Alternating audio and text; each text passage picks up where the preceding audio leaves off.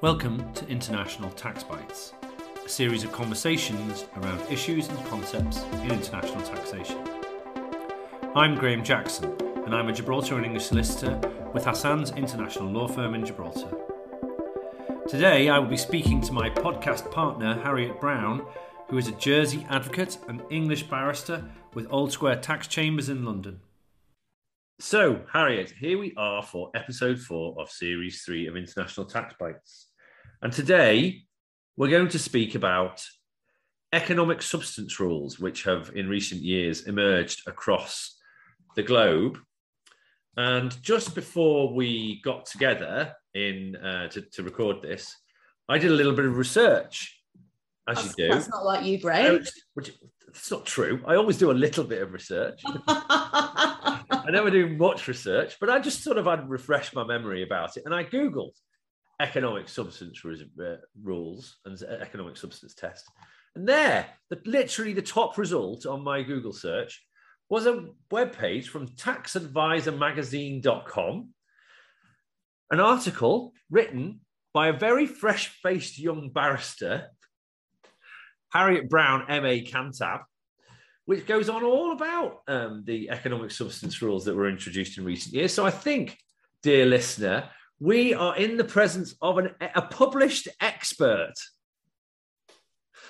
And Harriet is going to take us through economic substance rules that have grown up in the CDOTs and the jurisdictions that responded to the EU pressure in recent years. So just before I do that, Graham has and he's promised he's going to delete it from the recording. I was telling Graham a story about when I had to learn French to pass my Jersey law exams. I'm now going to tell another little anecdote, which is a bit more relevant. This is the second time in as many weeks that somebody has mentioned an article to me that I'd completely forgotten that I'd written.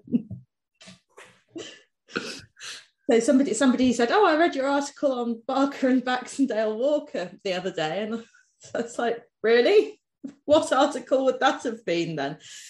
So I don't remember writing this one either, but hopefully I remember everything that was in it. So I think what we're saying is Harriet has short-term memory loss, but the base information is still in there. And Graham has just sent me the article. Thank you very much, Graham. That's very helpful. So you're seeing how this podcast functions, dear listener. We just chat for a bit, don't we? Anyway, Harriet, so let's just establish the political background to these economic substance tests. The EU, in I think 2016, when it was publishing its grey lists and blacklists that we've talked about previously, focused in on the ability of companies to establish themselves, to register in low tax jurisdictions without having any physical presence there. And they found that to be problematic, did they not? They did, but if I may, I'd like to go quite a lot further back than 2016 and the EU, and via the BEPS project, which we seem to not be able to get through an episode without talking about, which is not totally surprising, to the 1998 OECD report on harmful tax competition, an emerging global issue. Which for the listeners is essentially the base document for all the international anti-avoidance regimes that have come in since 1998, right? It is, and also quite a lot of the sort of political manoeuvrings to prevent or to encourage, let me put it this way, to encourage lower tax jurisdictions to behave in ways that higher tax jurisdictions preferred. Yeah. I think that's probably fair to say. Act 6 is a response to that. CRS is a response to that. The economic substance rules is a response to that. A lot of the things that we've spoken about are a response to that initial report and then the developments that came after that. Exactly. I mean, in many ways, it is sort of the ancestor of the BEPS action plan as well. So BEPS action plan is a way to deal with the problem that's described in the 98. Exactly. And so the 1998 report was actually quite keen on a substance test way back when. And it all sort of disappeared. And I've got a nice history of it, which you can find on the OECD website, which I'm not going to go into in too much detail. But essentially, when the OECD was releasing its, or rather the harmful tax element of the OECD, released its first sort of list of uncooperative jurisdictions, it was around this time that the economic substance test was sort of dropped. The harmful tax paper from 1998 looked at four key areas, which was no or low effective tax rates on income from geographically mobile financial and other service activities, with a regime ring-fenced from domestic economy, a regime that lacks transparency, and no effective exchange of information with respect to the regime. So you can see some of the elements that we've mentioned developing there. So we if you remember when we talked about the global minimum tax rate, yes, and we read out that statement that said that tax havens have now been abolished. If you remember that, that definition, that four-part definition, is the definition of a tax haven that OECD believe they have now solved. That is the definition they were referring back to in that statement. Exactly. And back in about 2002, when they first these were factors used to assess preferential regimes, and they pretty much just dropped that first one, dealing with this first one, this concern about the regime not having income tax on geographically mobile financial and service activities. And so that is really where the substance test comes in. And then the OECD in 2018, when they released this report that I'm talking about, following BEPS 5, because this is all sort of, if you want to look at it in the action plan, this is all dealt with in BEPS 5, they wanted to bring that economic substance test back in for preferential regimes. But there was a concern that if they brought it back in for preferential regimes, they would then be pushing people towards just plain low tax regimes.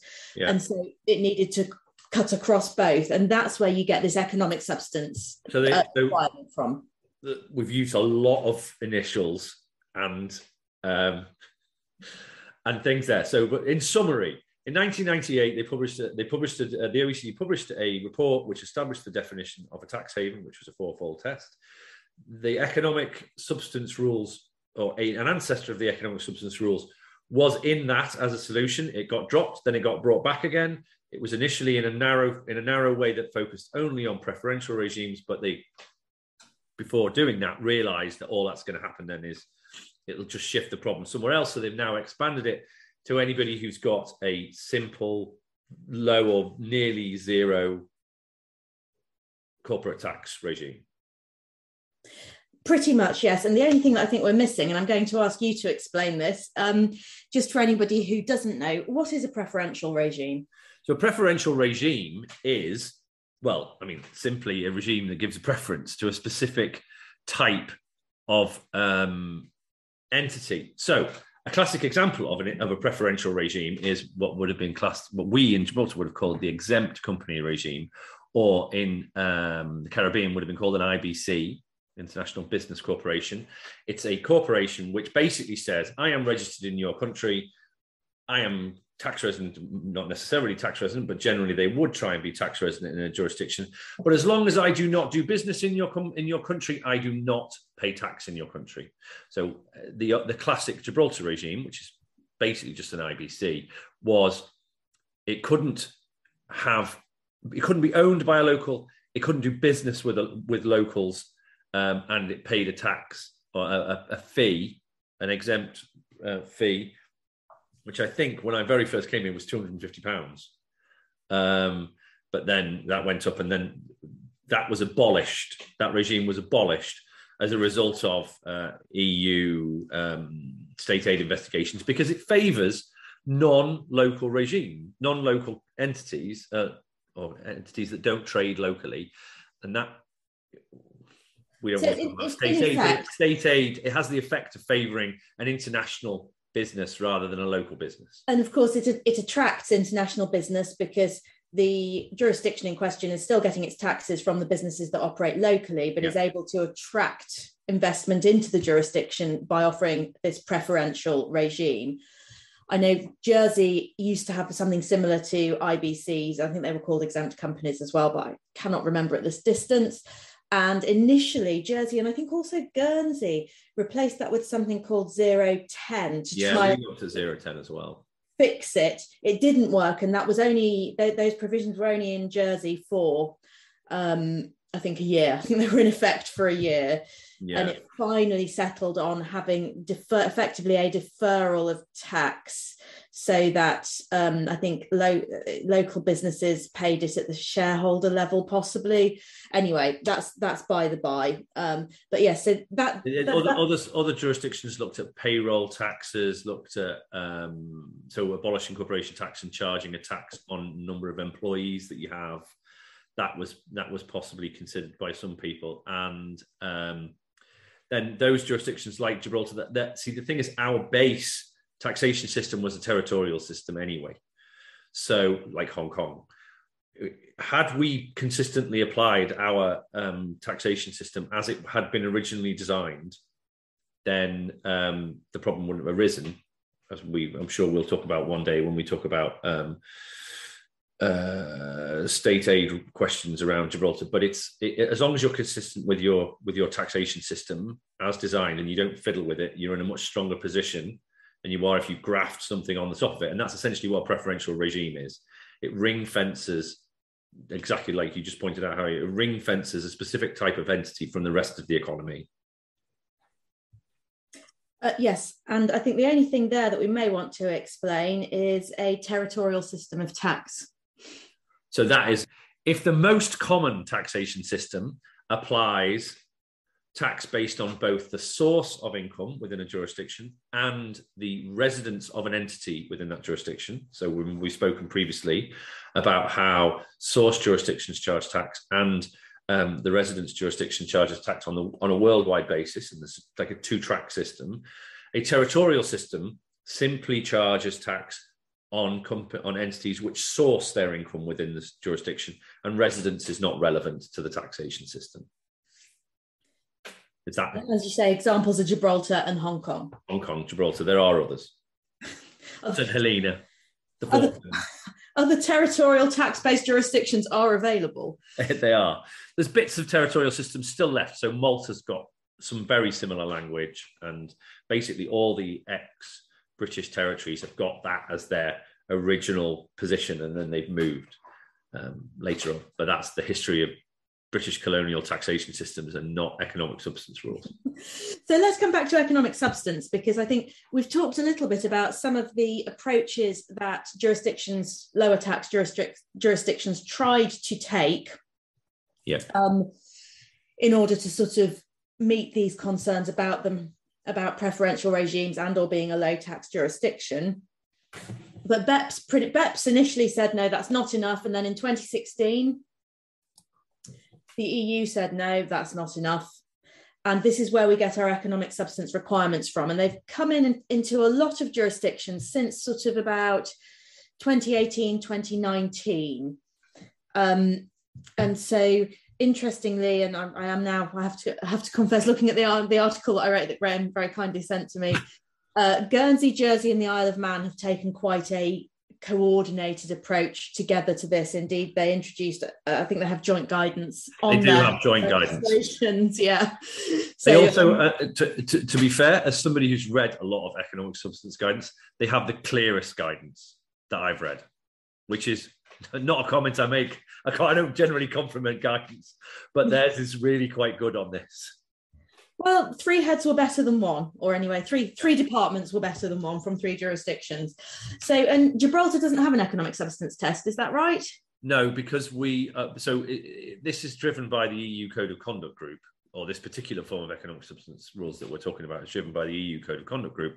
Gibraltar had already been subject to an EU Code of Conduct Group, and there is some litigation in the EU courts that changed the position of generally around our passive income regimes But there are historical reasons why we don't have this particular economic substance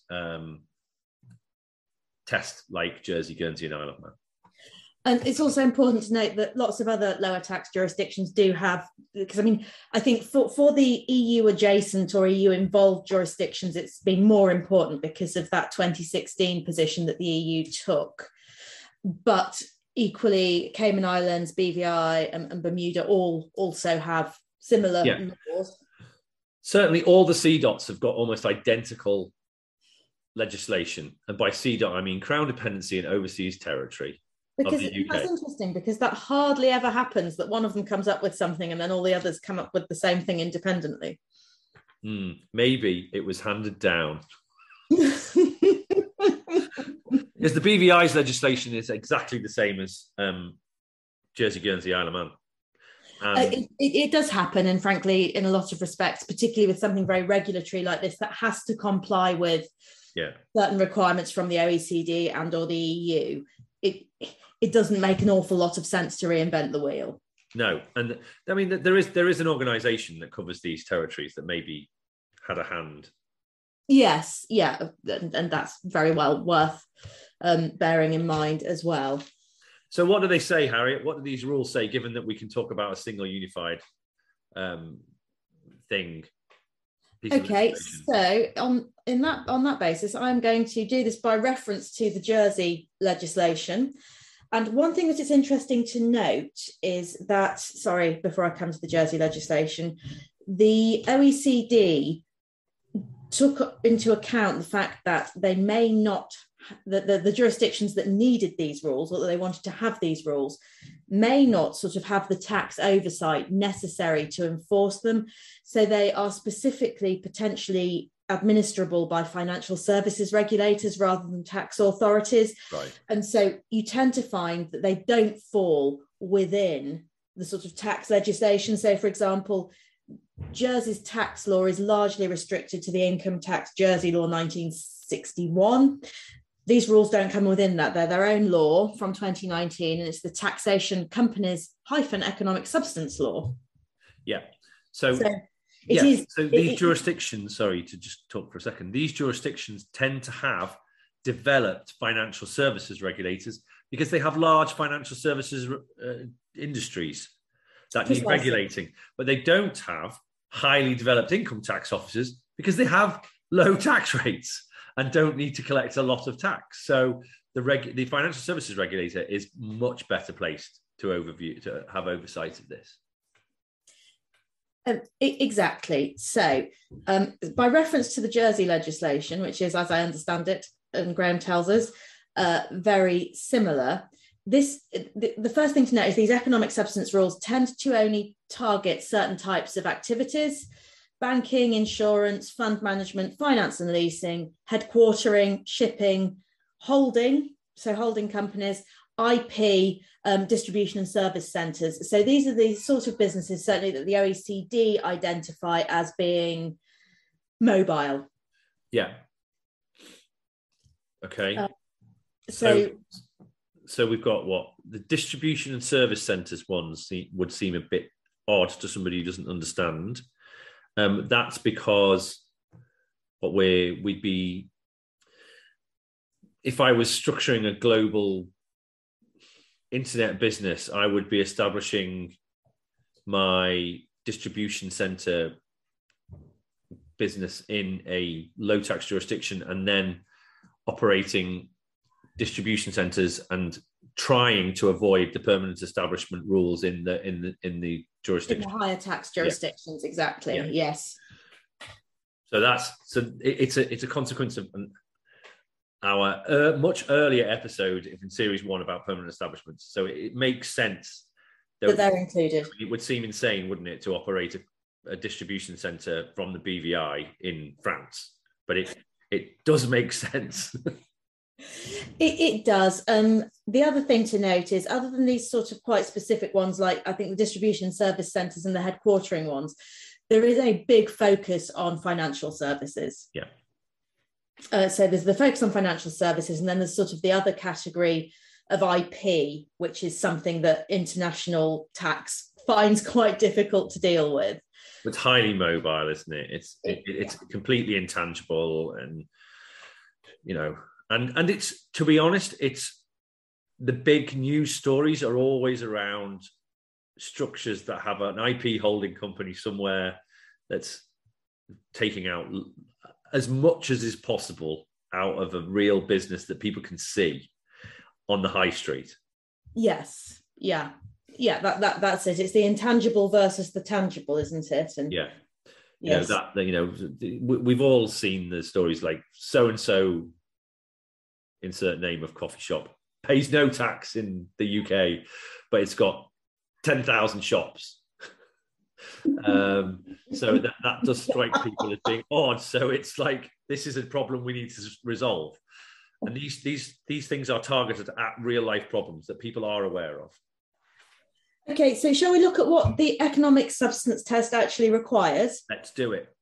So a company resident in Jersey, which is our example, but as we've said, most of the legislation is very similar across these jurisdictions.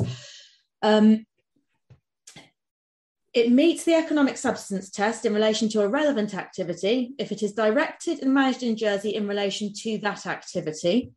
And those activities are the ones that you've just listed. They are, yes, those are relevant activities. So that's the first one. The second one is that having regard to the level of relevant activity carried on in the jurisdiction, there are an adequate number of employees in relation to that activity who are physically present in the jurisdiction. Okay. And they can be employed by the resident company or by another entity, and they can be temporary or long-term contract employees. So you can outsource it. It doesn't have to be a direct employee, but it has to be in the relevant jurisdiction. Physically in the relevant jurisdiction, yes. Right, okay. So comes on seats. Right. So let's just unpack that test a little bit. The Jersey company, because that's the example we're using, has to have sufficient people to do the job that it is doing on the relevant activity list.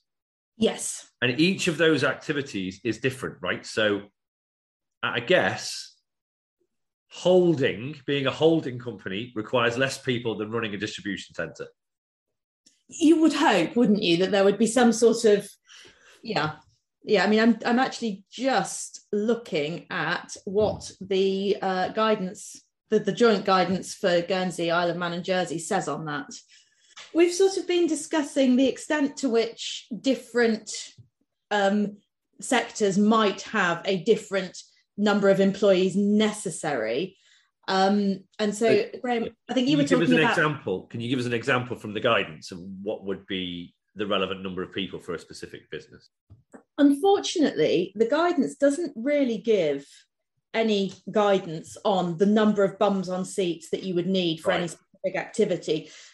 But I think, were I advising, which we're absolutely not doing in this podcast, but were I advising on this, I think it's completely fine to look at it and say the number of people you would expect to be carrying out, say, banking activity might be different to the number of people you'd be expecting to carry out activity in relation to intellectual property or indeed a holding company. Yeah. So it is going to be a matter of fact, and for something to have economic substance and meet the requirement for economic substance, it is going to differ dependent on the sector and indeed those relevant activities and those core income generating activities of that business. Okay. So that's the employees. We then get adequate expenditure incurred and adequate physical assets in the relevant jurisdiction. Okay, so if you're let's, for example, imagine a company that owns the intellectual property for computer games, and if I remember rightly, it's basically aimed at the company has to have sufficient substance to develop and maintain the intellectual property. So it needs developers on the island, and it needs to have a big enough office for those developers to work in, and it needs to spend sufficient money to really do the job of developing the intellectual property. That's what we're saying. Yes. That is broadly what we're saying. And so particularly for IP, this is going to be quite different. Again, if you look at the finance businesses, that's probably an easier sell. Yeah. But for something like IP, that is more difficult. Well, I mean, so to use example of a small Caribbean island, you're not going to find enough computer programmers on a small Caribbean island to develop your world-leading intellectual property. So it seems unlikely, and they're unlikely to move there. So I think that IP particularly is very effective. I think this is a very effective test for intellectual property. Yes, when you get to things like holding companies and certain aspects of financial services, I think it's less pertinent and less focused. I mean, I know it doesn't say in the guidance in any great detail, but the question that came into my mind is, what do you actually need to be a holding company, other than the things that you would have to establish tax residence anyway? So I think that this is a tool which is used in more cases than it is actually effective at, but that doesn't stop it being a good piece of legislation for the things it is effective at. Exactly. Yes, I think that's probably right. And of course, those holding companies, they are probably going to be affected more by other aspects of legislation arising out of the BEPS project than this. So exactly.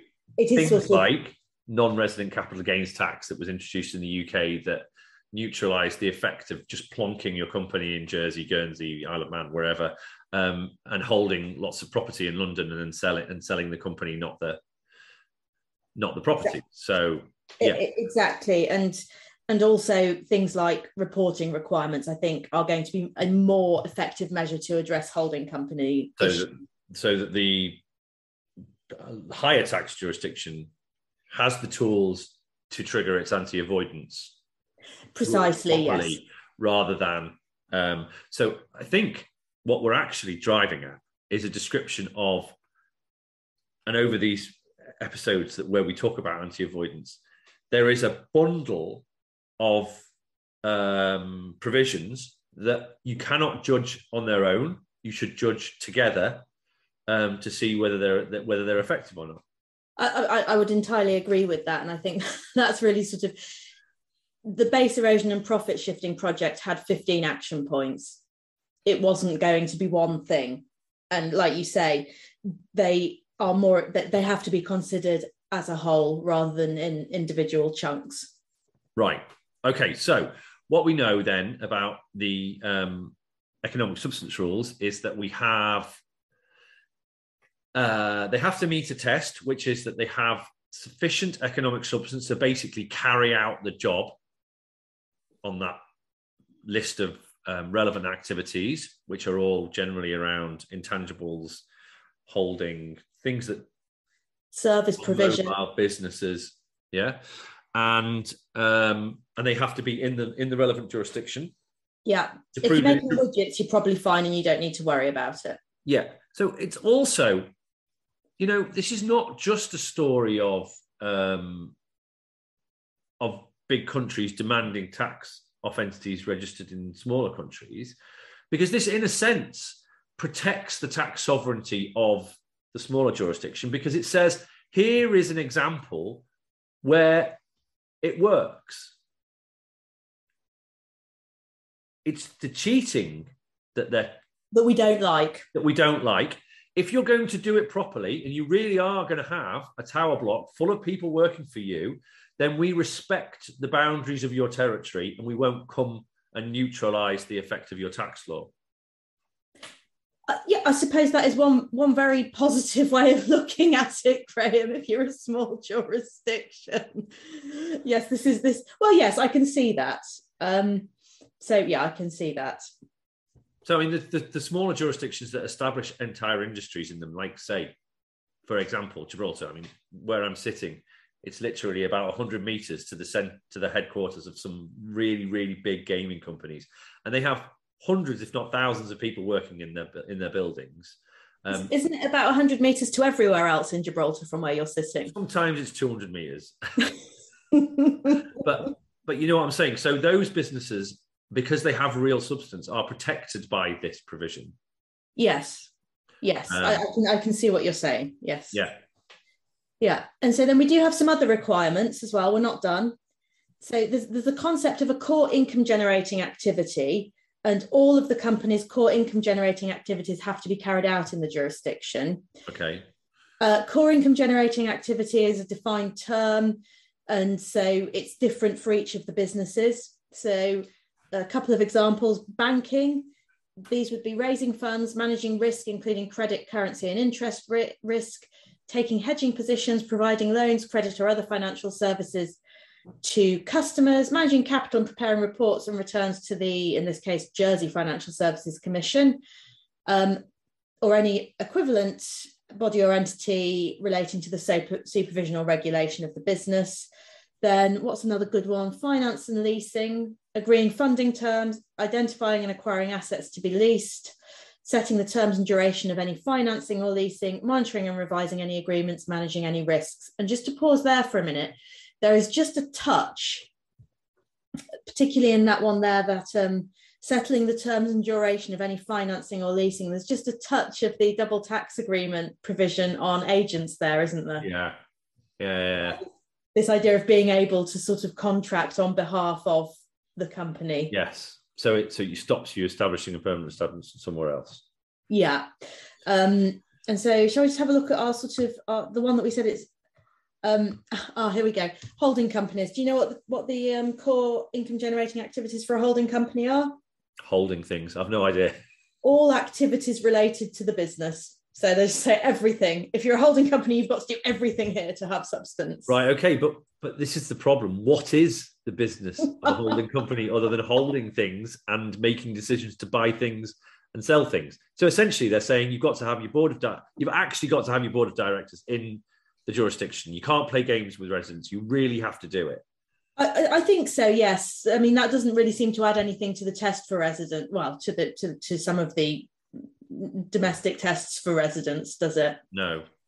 But I'm thinking maybe some jurisdictions were playing games with their own residents' definitions.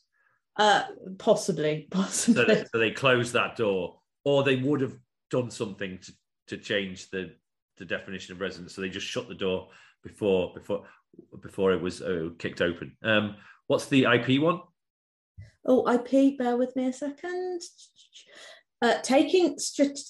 So in respect of intellectual property holding businesses, taking strategic decisions and managing the principal risks related to development and subsequent exploitation of the intangible asset generating income, taking the strategic decisions and managing, as well as bearing the principal risks relating to acquisition by third parties and subsequent exploitation and protection of the intangible assets, carrying on the underlying trading activities through which the intangible assets are exploited, leading to the generation of revenue from third parties, research and development, branding or distribution. Okay, there's a lot in there, isn't there?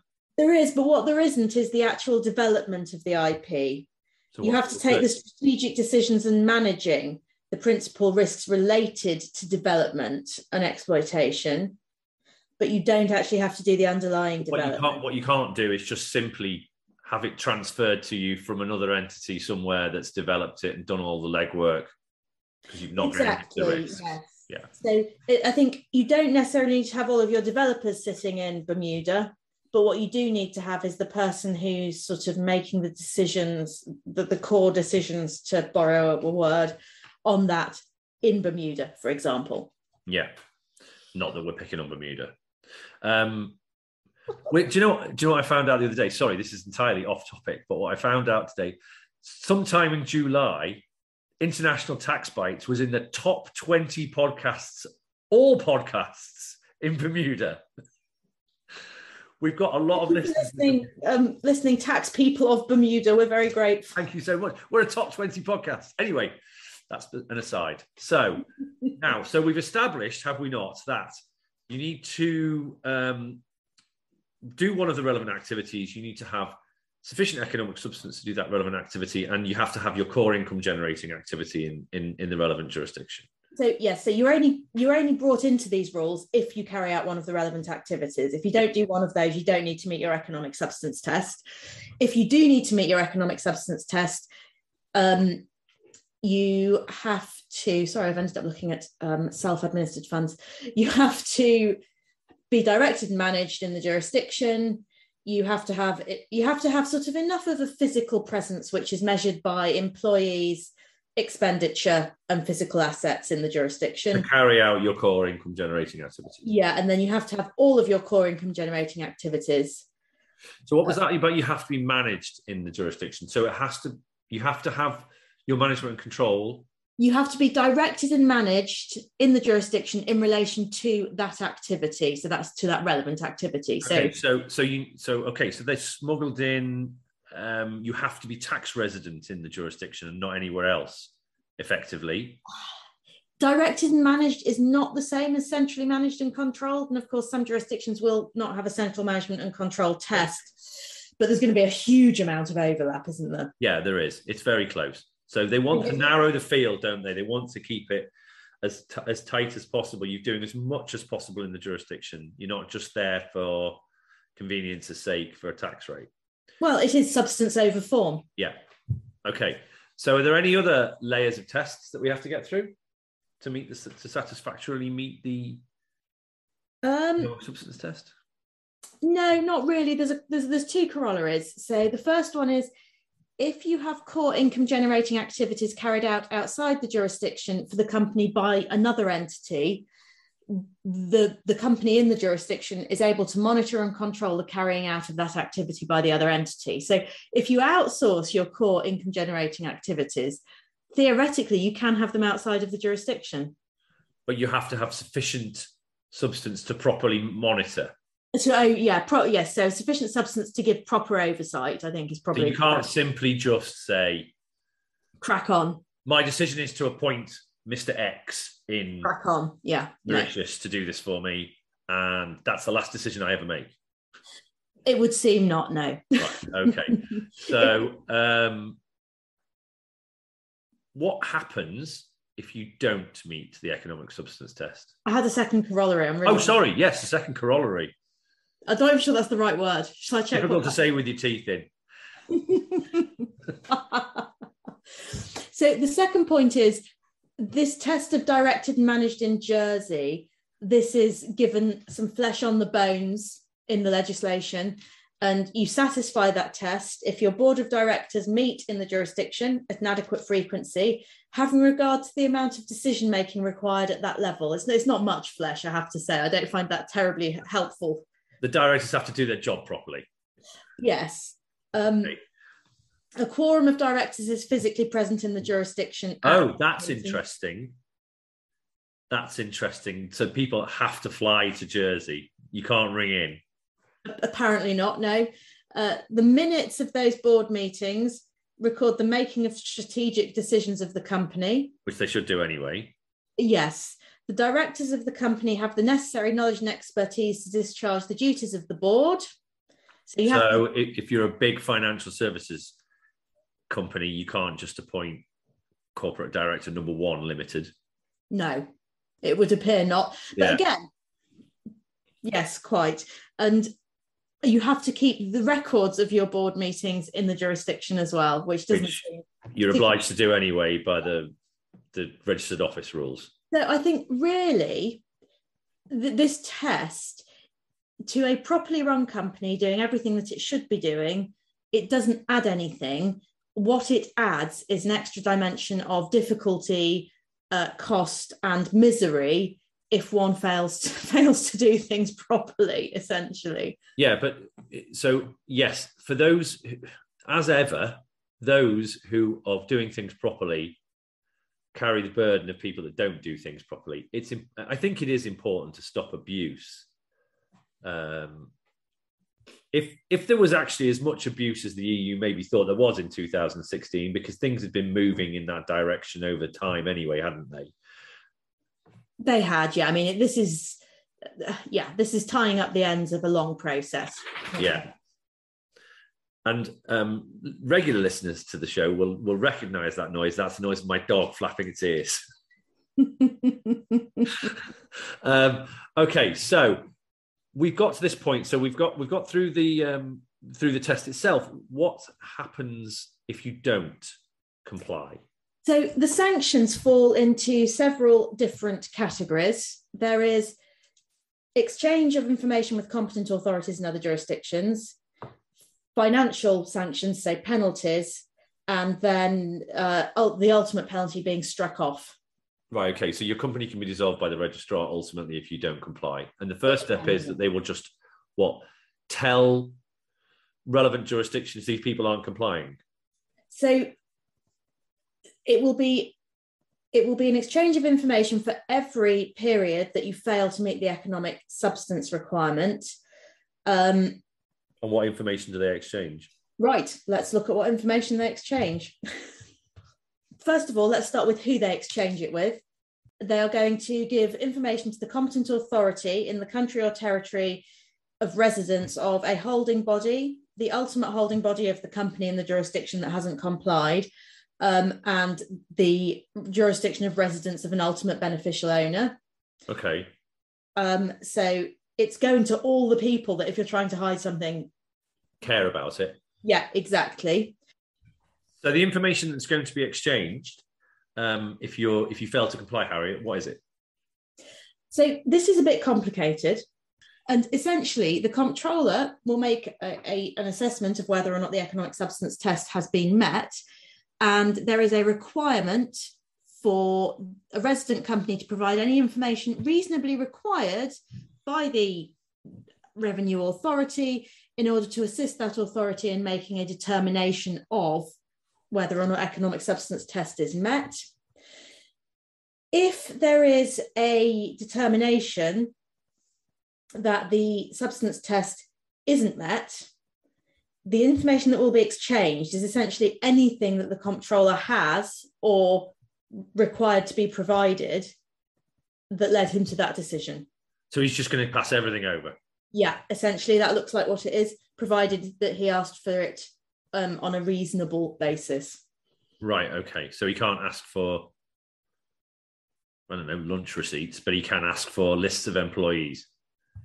So what constitutes reasonableness in the context of administrative oversight is a really interesting question.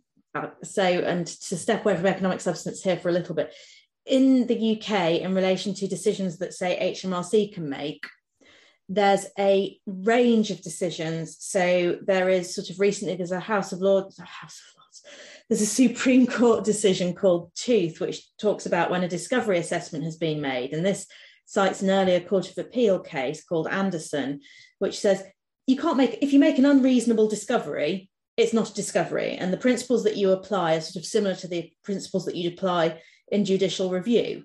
So we are really looking, in that context, what the Supreme Court has endorsed is an approach which says for it to be reasonable, it has to be reasonable on an administrative law basis. So things like it proportionate. It can't be done on a random basis. It can't be Wednesbury unreasonable. So it's quite a high bar. But then again, in the UK, I have seen case law in relation to duties, which said, there's nothing in the legislation which says that this decision has to be reasonable, so they can make any decision they want. So there's sort of a broad approach to this reasonableness requirement. And in my experience, courts do tend to start from the basic position that decisions made by revenue authorities are reasonable, and you have to show quite a lot of evidence of unreasonableness or quite a high level of unreasonableness. So, for example, if they decided that they were going to find that everybody who had red-haired employees didn't meet the economic substance test, that would certainly get over the bar. But other decisions which might seem a bit unreasonable might not. So being difficult is not the same as unreasonable. I think that's what you're saying. Yes. Yeah. Yeah. Okay. So, and that's why Harriet's a barrister, because she can give 5 minutes on any topic to do with the law at a moment's notice. Okay. So we've worked out that they're going to exchange, exchange is not the right word. They're going to provide information. Yes. All the information. There's nothing's coming back the other way. It's not an exchange. No, so they're going to provide all the information that they have. That's the first step. So that will allow the home jurisdiction of the relevant entities or persons to trigger their anti-avoidance rules and to basically ignore the existence of the company in the relevant jurisdiction. Exactly. And to look at it on a practical level for a moment, because the things that the Revenue Authority will be considering to decide whether or not it does meet those substance requirements are things that sort of look pretty similar to, say, a residence test and things like that. It's or permanent establishment, or having, say, an independent agent or a dependent agent or something like that. Yeah. Because they're very closely aligned with those. Of course, this is information the other jurisdiction is going to want, because they can say, well, it hasn't got any economic substance because it doesn't make its decisions there. So it's centrally managed and controlled somewhere else, and we think it's here. So just for a second here, this information provision is actually quite odd, isn't it? Because normally an information provision or exchange agreement either goes through an international framework like DAC 6, or a multilateral instrument, or a tier. But here we've just got a provision that just says, I'm just going to send stuff wherever it goes. Yes, and in some ways, this is a bit more like, I think this is more akin to those very, very ill-defined spontaneous exchange provisions. So it's unilateral because it's in domestic law, as you say, and being unilateral, to me, it looks much more like a spontaneous exchange provision than the ones that we're more used to dealing with. Yeah. So let's imagine we've got, I don't know, I think there are some jurisdictions that aren't part of any of the multilateral information exchange agreements. One or two, literally. One or two, not many, and we're not going to say what they are because I can never be sure because they keep changing. But you could imagine, couldn't you, that this sort of like jurisdiction that doesn't do any information exchange could suddenly receive a package of information from Jersey or Guernsey or wherever. Theoretically, yes, because that's what they say they're going to do. Yeah. And if they have, say, an ultimate beneficial owner resident there, yeah. So I guess the US might be a good example. Because they don't involve themselves with anybody exchanging information, do they? If they can help it. Well, they certainly like to do it their own way. Let's put it that way. Yes. Okay, so that's the first step. The second step, we said there was three. What's the second step? Financial penalties. Okay, so fine. And I think it's unfair to say that it is a next step, because I think you can have information exchange and financial penalty sort of coextensively. And then finally, the registrar just dissolves the company, it ceases to exist, and all the I'm guessing if the rules are the same as they are in Gibraltar, all the assets revert to the Crown. It's not very good, certainly. You don't want that if you own a company. Yes, I mean, that is the ultimate sanction, and is potentially far more serious than it might initially sound. You can have a new company. No, it doesn't work like that. It's a very serious sanction indeed. Yes. Yeah, so this kind of punitive dissolution, to just ask the question that's just literally just popped into my head, when you have a company get struck off by request, or for not filing its annual return or something like that, and then it sort of accidentally the assets revert to the Crown, bona vacantia, that's the phrase I was trying to remember, bona vacantia. The Crown isn't interested in maintaining the assets, and they will accommodate returning those assets to the rightful owners eventually. They're not out to keep it and make a profit.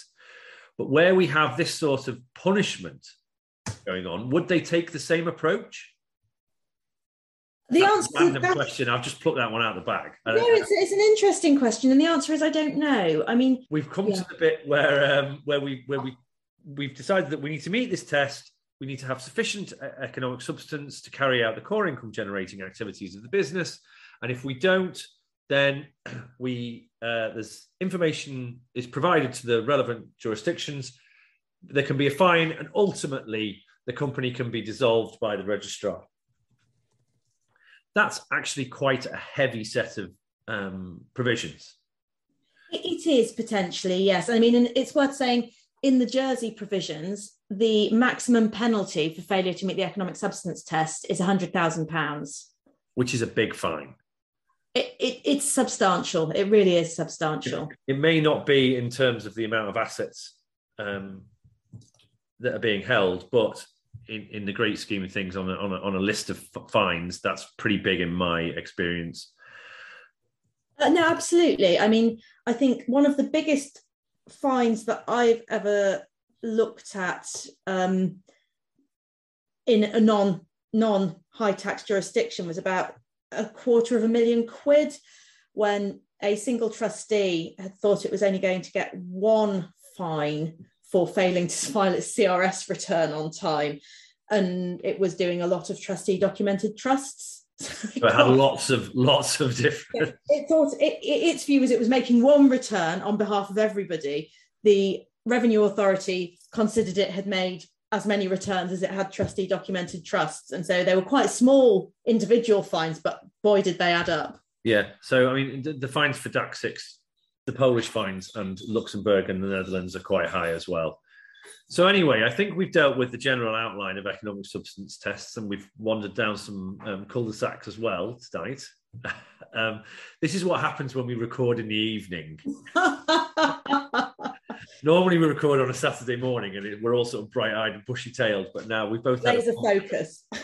both had a full day at work, and having a bit of a chat was more what we were interested in. But so economic substance tests are a really important tool in the international fight against abusive tax avoidance, and I think we've shown, and in my experience, they're having a real effect. I don't know if you're seeing that as well, Harriet. I think they are, absolutely. I think they are, and I'm sure.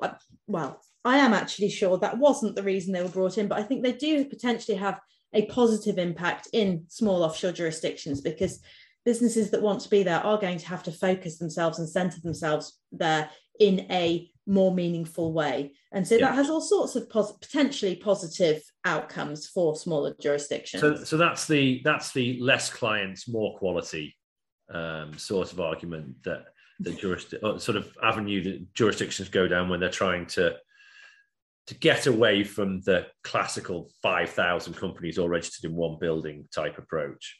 Exactly. And really that is largely not going to be possible anymore, certainly not for these types of businesses. Yeah, so I mean, these are the types of businesses that do need substance. So anyway, as ever, this is just a conversation and is no substitute for proper tax advice in the relevant jurisdictions. Harriet, it's been a delight to speak to you as ever. Thank you very much for your time. And we'll see you soon. Thanks for listening.